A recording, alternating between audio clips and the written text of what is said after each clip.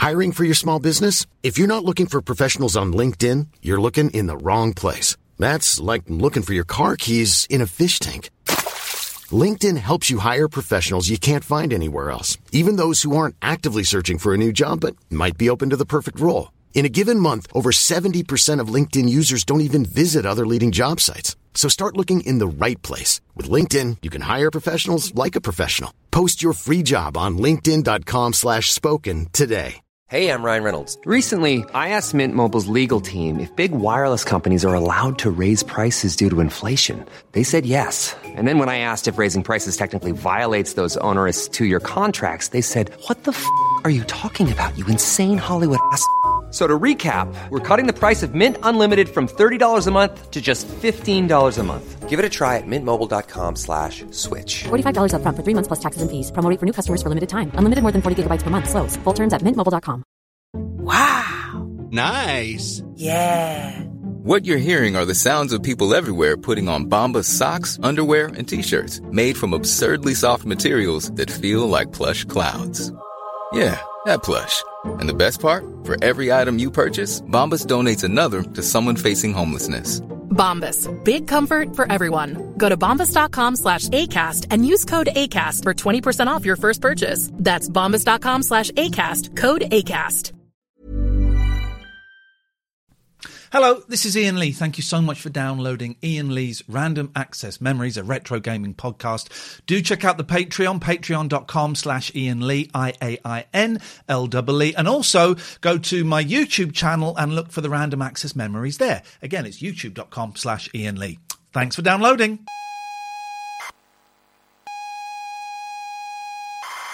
I'm joined this week by James Farley, who is one of the hosts of the Computer Game Show podcast. We had David on earlier on. It's one of my favourite gaming podcasts. How long have you been doing that for? Because I know David's background a little bit more, but what is your background with the pod? So, you see, I actually started... You see, I met David on Xbox Live back in, I think, right at the start when Xbox Live first began. And just completely randomly, like we were on a forum together, and then we ended up sort of playing games online together, and then we just kind of, I wouldn't say we hit it off, but we kind of like chatted quite a lot. And then he came to me with this, and he said, "Oh, I've just recorded this podcast." And this was when podcasts were pretty new. People weren't really weren't doing them so much. And he said, "Can you give it a listen?" I listened to it. I thought it's all right. It's not too bad, whatever I was doing. And so that was how JoyPod was born. And he used to send me advanced ones for me to listen to sometimes, and I got to go through them. But then later on, after a couple of years, he said, "Oh, do you want to join? Do you want to be on it?" And I was like, first of all, I was very nervous about doing that because I thought, I'm not sure I've got anything to say. I'm not sure I'll be able to articulate myself. I thought, it's maybe not going to go so well. And the first one I ever did was, do you remember? I don't know if you know, it was on Play Radio as well. I remember Play Radio, a very short-lived online radio station. It's quite ahead of its time, really, for two reasons. One, it was online. It was set up by Tommy Boyd. One, because it was online. Two, because it really flirted quite heavily with right-wing racism. Not your show at all. We didn't do that. Yeah, that was... No, but there was. So it was very innovative in that way. But yes, I did some bits and pieces there, and you guys were on there. And so, I went on that a couple of times, and then eventually he just said, "Oh, do you want to join full time as the third person on the show?" But at that time, I was like, yeah, I'd love to do that. But then I moved to China, and just as I was about to join, I moved there, and he was like, "Well, obviously you can't do it from there, so that's that over." Yeah. And so then I still listened to it while I was away, and when I came back, I found that Sean had stolen my spot on the podcast. Oh, okay. And, this is Sean Bell. Yes. So we should mention Sean and Matt because there are other people involved. And so you came back from China thinking, "Sweet, I'm going to be in this nice little cushy podcast." Oh, there's some guy, isn't it? Yes, he totally ripped off my space, and I wasn't very happy about that. And but then it worked out okay because then they had me on as a fourth, and so it worked out. It's such a good show. It's so entertaining. You pull a face as I say that, but what do you? It's difficult to look at the stuff that we make objectively. What do you think of the Computer Game Show? See, I'm never really sure what to make of it, and the reason for this is I never See, I never listen back to it. Like, I very, very rarely listen back to it because I don't. It's not that I don't like listening to myself. It's just that I just think, well, I was there. I kind of remember what happened. So with you on that. I don't need to go through that again. You know, it was fine. Occasionally I do, but I mean, I'm really glad that people seem to like it. Like that's pretty cool. But generally, the best thing about it is, you know, like getting around to sit around with my friends and have a chat. Yeah. And despite all the things that happen, they are my friends. You know, so it's cool. I never listen back to anything I've ever done. And you know, stuff I've done in the past, I've worked with producers or co-presenters, they do all the editing. With this, I have to listen back to bits of it because I've got to, you know, sweeten it up a little bit. Oh, I hate it. And it is two reasons. One, I hate the sound of my voice. I notice I do this swallow thing quite a lot, like I just did then. And two, it's like, right, well, that's done now. What's the next thing to do? Exactly. You just think, I've lived that. I don't need to relive it. You get a lot of nice comments because it's not just gaming. It's four men talking about everything, about being dads, about being partners, about being sons, about mental health. And it's more common now, but it's only just becoming more common to hear men talking like that. And you've been doing that stuff for years, and I've heard a lot of the feedback that you get. You get a lot of stuff from new dads, don't you? Yes, yeah, we get a lot of people that are expecting children and things like that. And I think partly that's because we've always been very upfront about talking about it. Because I see when I never liked that whole thing about, you know, everyone seemed scared to talk about what it's like having children in any way, sort of saying that it's not like this amazing, wondrous experience where.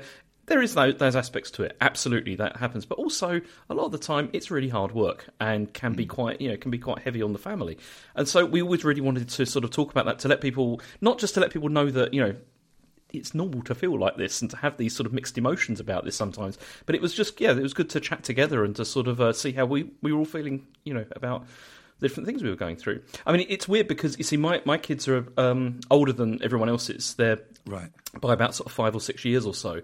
So it's quite funny because I hear now what they're going through, and I'm like, you've got more to come like soon, but you don't know. It's which is quite interesting. My boys are going to be 12 and 14 very soon, and I'm going to tread around this delicately because I don't want them to embarrass them if they heard this. But I overheard a conversation that they didn't know I could hear, where they didn't say it, but they were hinting at a really bad word. One of the worst words. They were hinting at it. And I heard it, and I thought, man, I got to have a conversation with them about this. And I went in, and I said, guys, look, I can tell what you're saying. No one's in trouble. They didn't even say the word. They were just said, no one's in trouble. I need to explain why that word, excuse me, why that word is so powerful and why it's a word that we should you know, hold back for special occasions. And we did it, and I was uncomfortable, and they were uncomfortable, and I was able to say, look, there's going to be a few more of these uncomfortable chats. It's part of being a dad. I love you both so much. And then they battered the crap out of each other because that's what 12 and 14-year-old boys do. But that is... that stuff doesn't get talked about. You've got to have conversations that are really uncomfortable for everyone involved. Yeah, and we're going through that at the moment. Like with my son, because we live in Germany now, and he's just started doing like sex education at school, and he's 10 years old, and so there's been some really interesting conversations that have come up around this. But it's weird because you see, like when I was growing up, no one ever told me, like we never talked about this at home ever. Like anything at all. I then found out later that my dad had given my sister, who's 10 years older than me, the talk, like, about it. You know, like he'd sort of like explained the whole thing to her. And then when I was maybe in my 20s, I said to him one day, why didn't you say anything to me about this at all? And he just said, I thought you knew it all. Like that. It's like... Right. That's... I seem to remember my mum gave me, she had this little... It wasn't a pamphlet, but I wouldn't call it a book. Maybe it was green, and it was clearly made in about 1976, 3 years after I was born. And she said, right, you probably want to read that. You know, we're all... No wonder we're uptight, our generation. I'm a bit older than you, but... But that's exactly like that was my wife's experience as well. Like she grew up in China, and like when her mum wanted to explain this to her, she left a magazine on the table which had like an article and then just said, read that. Just, you know, have a read of that. It's amazing that anything ever gets done. Yeah. I will. I got a frog in my throat today. I will. My eldest, you know, and I kind of did say at the end of this conversation, I said, Alex, we got a few more conversations coming up fairly soon, and you know, I'm sure they're having a great sex education in this school. I was never taught or told by my dad about respect. I can't believe we're having this conversation. We're supposed to talk about Alex Kidd. We'll get to Alex Kidd in a minute.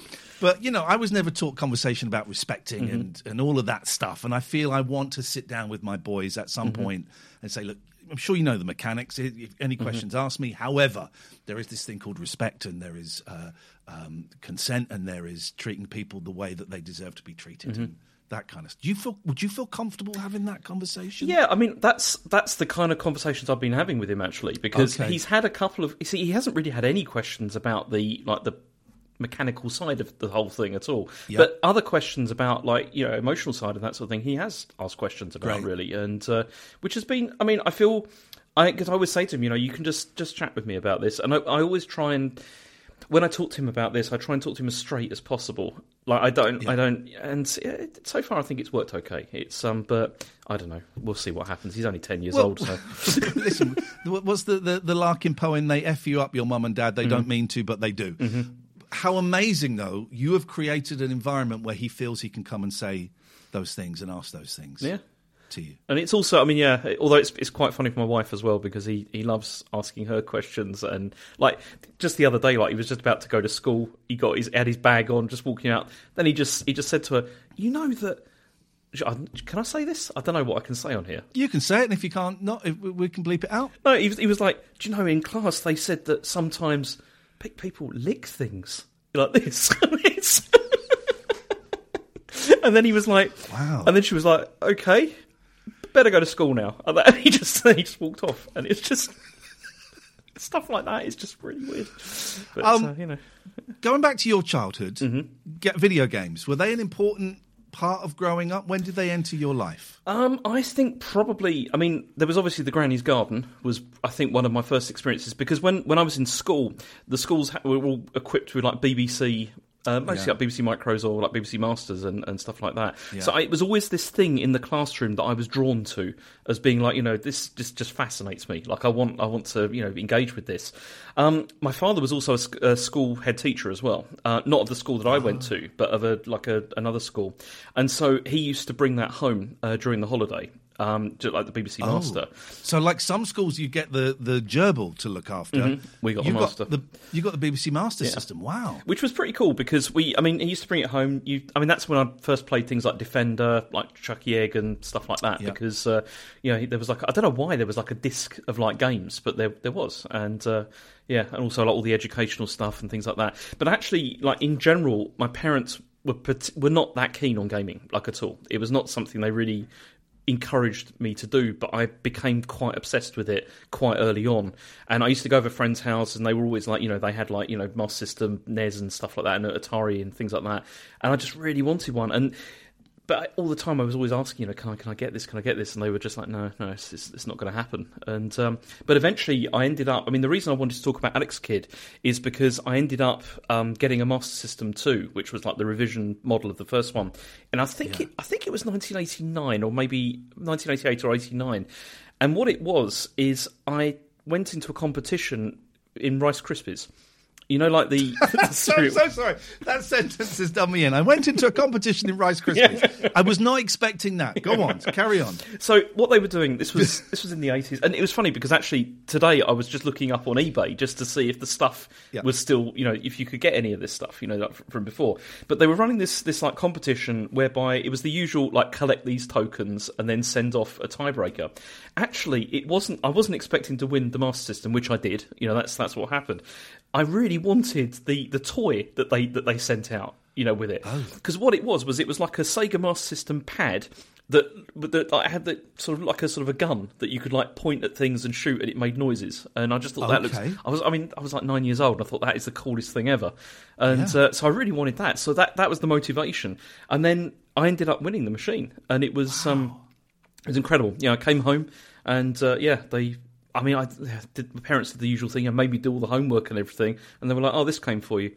And it was Master System 2. And hang on, you came home, you did your homework and stuff, and then they went, oh yeah, by the way, there's this. Yeah, basically, yeah. It was. Wow. I have never heard of anyone winning any of those competitions before. I don't think I've ever heard of anyone winning a console at all. That must have been mind-blowing at that age. It really was. And also because, in those days there's no internet, you don't know like what these machines are. Like I didn't know that this was like a second version of like the original one that my mates had, and I was like, what is this? Because it looks really different to what they've got. And then discovered that it was same thing, just revised down, made a bit smaller, that kind of thing. Like the slim models we get nowadays. Did it come with a game, or did you have to go out and buy some? Well, it did. You see, this is where it came with Alex Kidd. And it was Alex Kidd in Miracle World. Yeah, Alex Kidd in Miracle World. Okay. So this was the pack-in for it. I mean, later on they changed it to Sonic the Hedgehog, but this Alex Kidd was the one that I got. But I spent a lot of my time when I was that age, like saving cash, because I used to get, I think it was like £1.50 a week or whatever, like pocket money. And I used to, like outside the newsagents' boards, they'd have like people selling games and stuff, like second-hand games and things. Maybe it was just where I lived, but you had like the newsagents, and they used to have like the advertising board outside, and then it would like people would stick up like these things like for Oh, like the postcards in the windows and stuff. Some of them quite naughty. Yeah. I didn't know people were selling video games. Yeah. So there was all like second-hand Master System games up there. So I used to like save my cash. And I wanted to talk about Alex Kidd, but then the worst thing was I saved like exactly. It's like £1.50 a week. I had some expenses. I had to buy the Beano and stuff like that. So that's 50p a week or whatever gone. Yeah. And so it took me probably about 2 months or so to save up £10. And I went down to Dixon's in the town centre, and to see what games I could buy. And I was really excited. But then I realised I could only buy from the budget range because all the good games were like 20 or 30 quid. And I ended up with this game called Transbot, which is one of the worst games. It's appallingly awful. I don't think I've heard of it. What I do like appalling games. What is Transbot? So it's kind of like a side-scrolling, kind of like R-Type, kind of game. Yeah. But very slow and very monotonous with no end. Like it's just terrible music and awful. And I remember like getting it home, putting it in, trying to convince myself that it was good, like for quite a long period of time, and then trying to trade it with people at school. And then, unfortunately, it worked a couple of times, but then the word got round that it was terrible, and nobody wanted to trade it with me anymore. So back to Alex Kidd. Yeah, that was the thing. I kind of missed out on this generation of computers. I was really into I had a BBC Micro. I went from a Dragon 32 to a BBC Micro, both quite dull computers, always envious of the Spectrums and the Commodores, but I loved it. I really, really enjoyed it. And then I must have got to about... it must have been about 88, 89, 16, 17. And I just got bored of it. It wasn't doing it for me. I discovered, beer and all kinds of things like that. So I missed out on the NES and the Master System and all of that stuff. A couple of drunken nights playing Sonic with a few people. But I didn't get back into gaming until years later. I went round to a friend's house. I'm Sandra, and I'm just the professional your small business was looking for. But you didn't hire me because you didn't use LinkedIn Jobs. LinkedIn has professionals you can't find anywhere else, including those who aren't actively looking for a new job, but might be open to the perfect role, like me. In a given month, over 70% of LinkedIn users don't visit other leading job sites. So if you're not looking on LinkedIn, you'll miss out on great candidates like Sandra. Start hiring professionals like a professional. Post your free job on linkedin.com/spoken today. Hey, Dave. Yeah, Randy. Since we founded Bombas, we've always said our socks, underwear, and T-shirts are super soft. Any new ideas? Maybe sublimely soft. Or disgustingly cozy. Wait, what? I got it. Bombas. Absurdly comfortable essentials for yourself and for those facing homelessness. Because one purchased equals one donated. Wow, did we just write an ad? Yes. Bombas. Big comfort for everyone. Go to bombas.com/ACAST and use code ACAST for 20% off your first purchase. They had a black box on the telly. I said, "What's that?" And they went, "Oh, it's a Sega Saturn. Do you want to have a go?" I went, "Yeah, I'll give it a go." And I played Wipeout on it. And it was, oh my God, video games got this good. Yeah. But I did have a period where I borrowed a Master System for a week and I did play Alex Kidd on it. Alex Kidd and I think Sonic are the only two games I've ever played on there. And Alex Kidd, I'm so bad at those games. I watched someone doing it today on YouTube, and of course on YouTube they make it look so easy. It's really not. Getting all the jumps and the punches in the right place. I struggled so badly with it. How did you find it?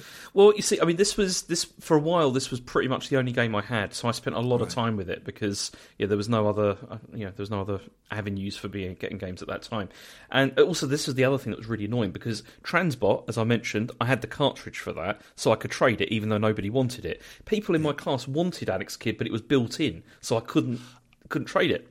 You see, okay. Okay, I see what you mean. I thought it came with a cartridge. No, it was actually part of the system. Yeah, it was part of the system. So when you switched it on, that was the first game that would play, and so that was really irritating. I had some hot property here, but I couldn't share it with anybody, which was really, really annoying. And so I spent a lot of time playing it, and it's funny because going back to it, because I've played it like every couple of years now and again. I put it back on, and I just realised, I mean, it was hard. It's a very difficult game, and it's also incredibly unfair as well in many parts. But also there are things. I mean, now I would say there's many technical things wrong with it, like the collision detection is terrible. There's also, you saw like the whole rock, paper, scissors, like mini-game stuff. Yeah, I remembered that from when I played it. Mm-hmm. Which, that's an odd mechanic, like to have like as a boss like battle. Fortunately, they're not, it's not randomised each time, so if you've been through it a couple of times, you can just write down what the answers are, and then you could like get through it, which makes it a bit pointless, which is not so good. But then the other thing about the game that made it very difficult was the fact that there were so many things in it which there's no way you could know. Like it was a bit like, do you know Castlevania 2? I'm not too hot on the Castlevanias. What was 2? So Castlevania 2, it was Simon's Quest, I think it was. That had a part in it where to get further in the game, you had to walk over to a wall and then crouch down, I think it was for like 15 seconds. And no, I hate that stuff. And then it would this whirlwind would then take you off. And it's like, how on earth would you know that? Like, there's no way that you would know. And the reason they had stuff like that in was because, they were selling like tips books and all sorts of stuff like that, that you needed that stuff, to get through it. So with Alex Kidd, there was quite a lot of stuff like that, which was kind of esoteric and didn't really make a lot of sense. And I've still got, I'm back in the UK, like the manual for the game with all of my notes from like 9-year-old me, as I was playing through trying to figure things out. And I did eventually beat the game.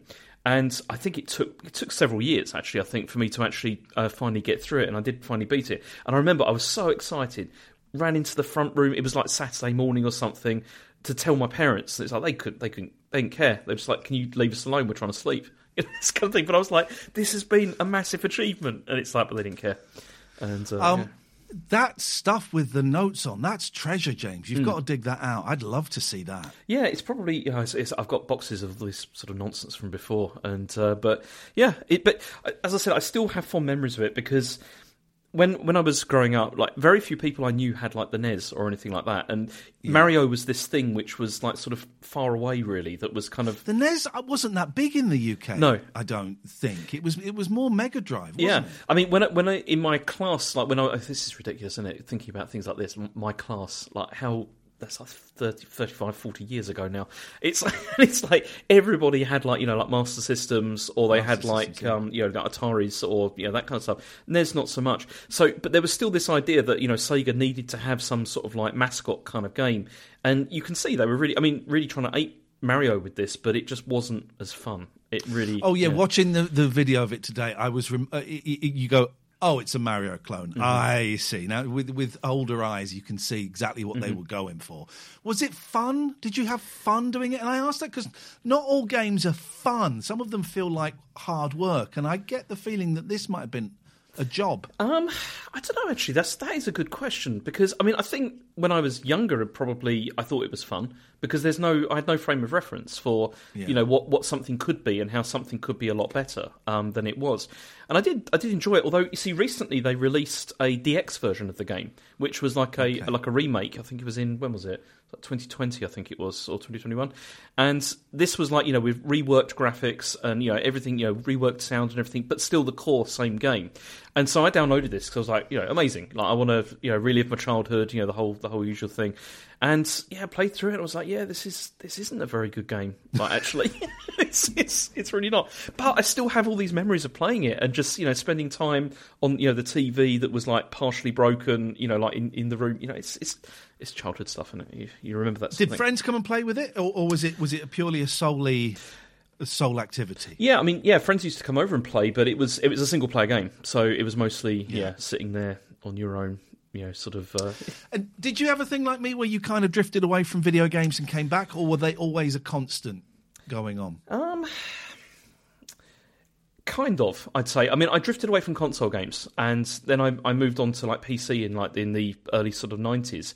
And but then I think it was with the N64 I went back back into consoles again because I don't know, I've always just preferred them. It's just easier. That PC gaming in the early 90s, it was brilliant. Mid-90s, that was wild, right? Yeah.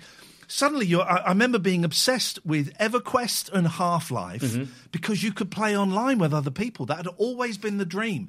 And I remember these really glitchy games of Half-Life where you like spawn in the middle of mid-air and you couldn't move. Oh, I loved it. Yeah. Oh, I loved it. That's when it started getting exciting.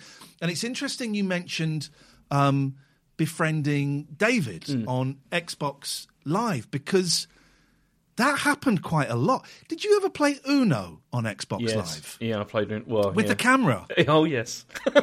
Did you ever see stuff? Oh, I saw a lot of stuff on that camera. It was the weirdest thing. This must have been, I was at LBC, so this would have been, I guess, about 2005, 6, something like that. And you're playing the card game Uno, and you got your camera. It's really cool because you can see the table and there's a camera and you could see people at home. Boy, oh boy. I don't want, it's going back to the sex talk. I saw both, I mean, shall we say. It was like chat roulette, wasn't it? Like, pretty much going on that game. It was like chat roulette. And do you remember as well, the Xbox had a voice modifier? Yes, that was very funny. That did happen, didn't it? Yeah, I didn't dream that. You see, I was part of a, like, from the forum that we were on, there was, like, a whole group of people that had, like, set up these, like, clans, because we were playing, like, Rainbow Six. Yeah. Because we were playing Rainbow Six, like, we were playing, like, Rainbow Six 3. And I remember one time, like, there was, this clan was set up by this guy, and there was a huge, big group of people, there was about 20 or 30, people from this forum on there, and there wasn't enough space, for everyone to fit in.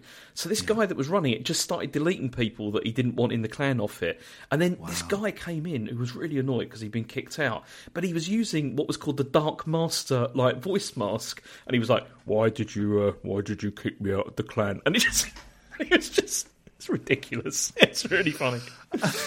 I'd forgotten about clans. Yeah. One of my favourite things, playing games like Rainbow Six and Left 4 Dead, I love a team kill. Oh, I love team killing. It's my favourite thing.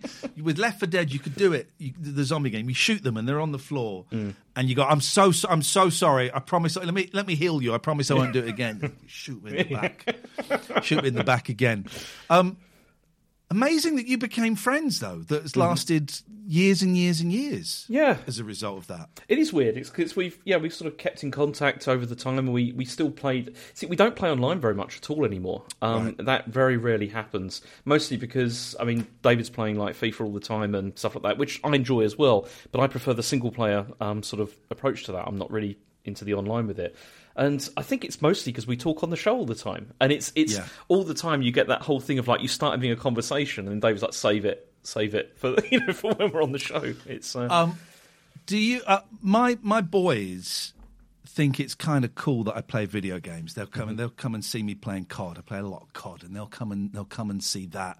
And I've got, for this job of streaming and stuff, I've got pretty decent gaming PC, and it's got stuff on there.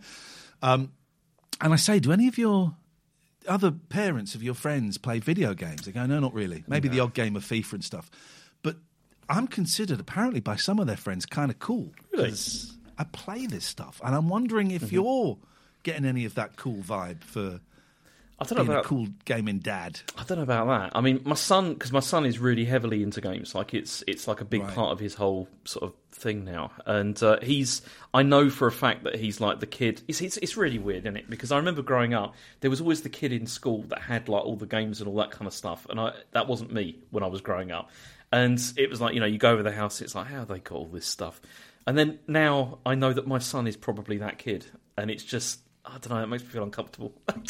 Oh, uncomfortable in what way? What you're worried that people are judging him because he's got that stuff? Yeah, maybe. Yeah, it's strange. But then I don't know. Kids, a lot of the kids have, they have a lot of stuff now anyway, so it's maybe not so much of a thing. But I don't know. It's just strange because you know what? You remember what it was like growing up in the 80s? It was like there wasn't a lot around, during that time. It was rubbish. People look back on the 80s with, it must have been so good. No, it was horrible. Yeah. And the 90s for most of it.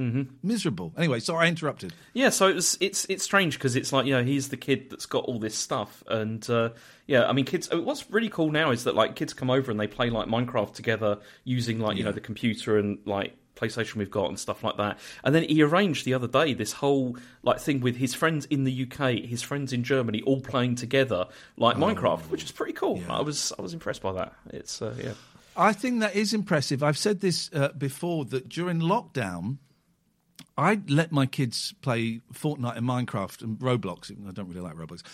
Pretty much as they wanted because they were playing with their friends at a time when they couldn't go to school, they couldn't meet up with their friends. They would spend an evening playing Fortnite and laughing and joking and doing what kids do. And I found that I think it kept them sane during lockdown. It's really important. We had a funny thing with that, like because with the class, like, I remember overhearing, like but they had like those lockdown lessons, with the with the teachers and stuff, and then like the teacher was like saying to the children, like, "What are you doing this evening?" And like all these kids were just saying, like, "I'm playing Minecraft with Asher," and it was just like, which was my son's name, it's like there was all of them were saying this, and she was like, "Oh, Asher seems to be like creating something here." It's like Have they? Has he expressed an interest in YouTubing or doing anything online? Because that's very popular. Both my kids have got these kind of very low-level YouTube channels. They haven't done anything for a while, but all they do is watch YouTubers. They don't watch TV or anything like that. And I wonder if that's rubbing off on your kids at all. Yeah, certainly with YouTube. Like, as in they always. I mean, my son is completely obsessed with just watching YouTube creators most of the time. He doesn't seem to be terribly interested in doing it himself, but he's more. He follows like quite a few of them. Which I'd have to recommend Brick Show Brian. He's the guy that he followed for a long time. I don't know Brick Show Brian. He's brilliant. He sounds good. Yeah, he's great. He's so basically he's like a kids one, and he used to do like Lego builds and stuff like that, and then he also does gaming and things. But he did this really nice thing because we when we were moving to Germany, obviously for the kids this was quite a big thing, to move to another country, couldn't speak the language, the whole thing. And it got to Christmas, and we did one of those like cameo kind of things from this guy. Oh wow! And he said this whole thing, and we didn't even tell him very much information. We just said, we're moving to Germany. Our son's a bit worried about it and everything. If you could just say something. And he did this massive long thing, like saying, like, he was, saying, you got, you're very brave doing all this and this kind of thing. And he was so happy, and it was just like, it's brilliant, that sort of thing. Oh, well, that's magic. Yeah. In that case, the double thumbs up to Brick Show Brian. Yeah.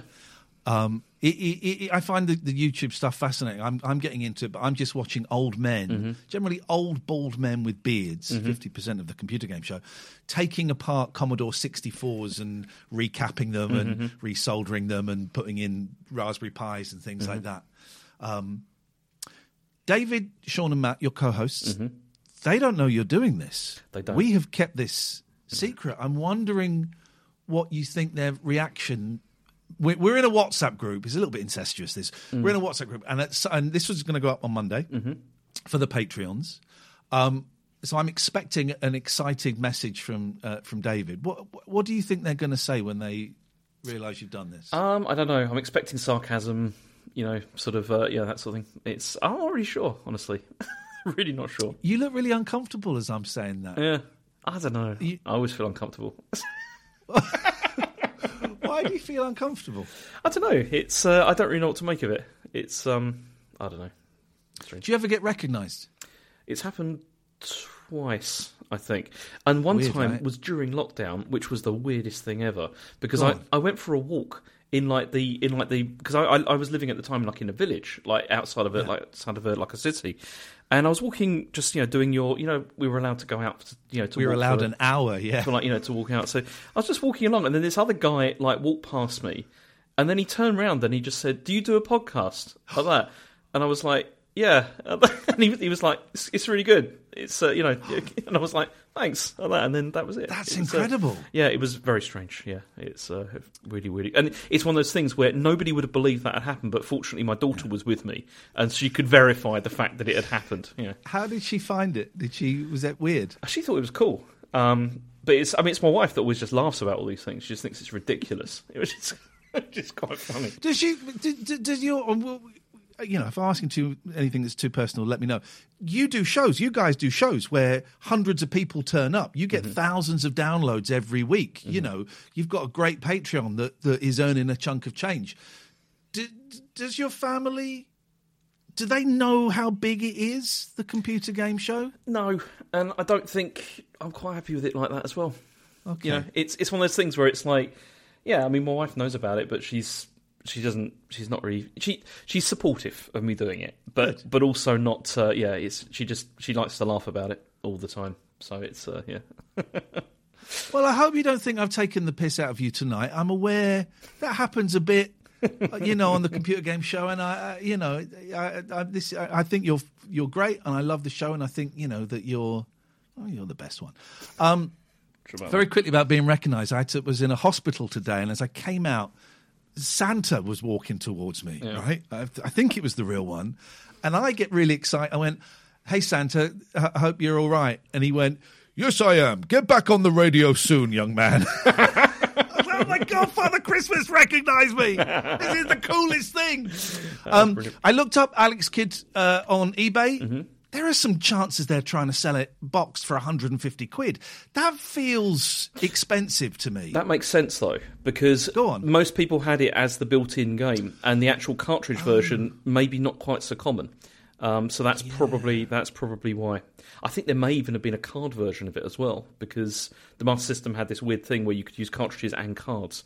But I'm not so sure. I think maybe the one I played, it was on a card. It's like a little thin, like a credit card. Yeah, but that only worked with the original version Master System, and so the one I had didn't play card games, which was exactly the same thing. But yeah, it's so lovely to spend some time with you away from those other noisy boys. Yeah.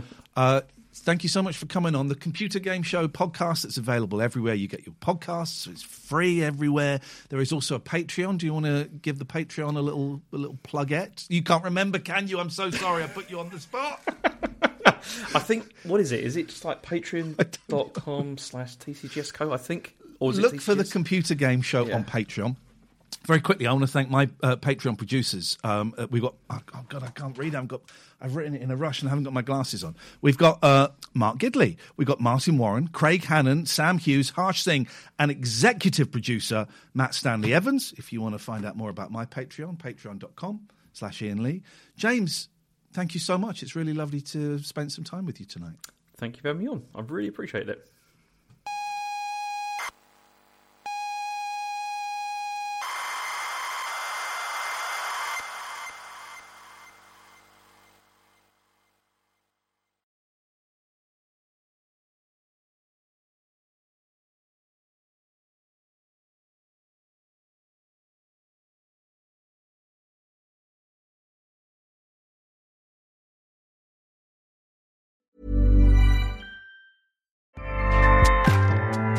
Acast powers the world's best podcasts. Here's a show that we recommend. The Real Housewives is a guilty pleasure for most, but if you're looking to not feel guilty about that pleasure, tune in to Everything Iconic with me, Danny Pellegrino, where I break down all the messy moments and behind-the-scenes antics of Bravo's popular franchise. And on Everything Iconic, I also interview celebrity guests like Kelly Ripa, Keke Palmer, Drew Barrymore, Cameron Diaz, and more about their guilty pleasures, their past work, and so much more. So if you're pop culture obsessed and find yourself watching way too much reality TV like me, tune into Everything Iconic with Danny Pellegrino, wherever you listen to podcasts. Acast helps creators launch, grow, and monetize their podcasts everywhere. Acast.com.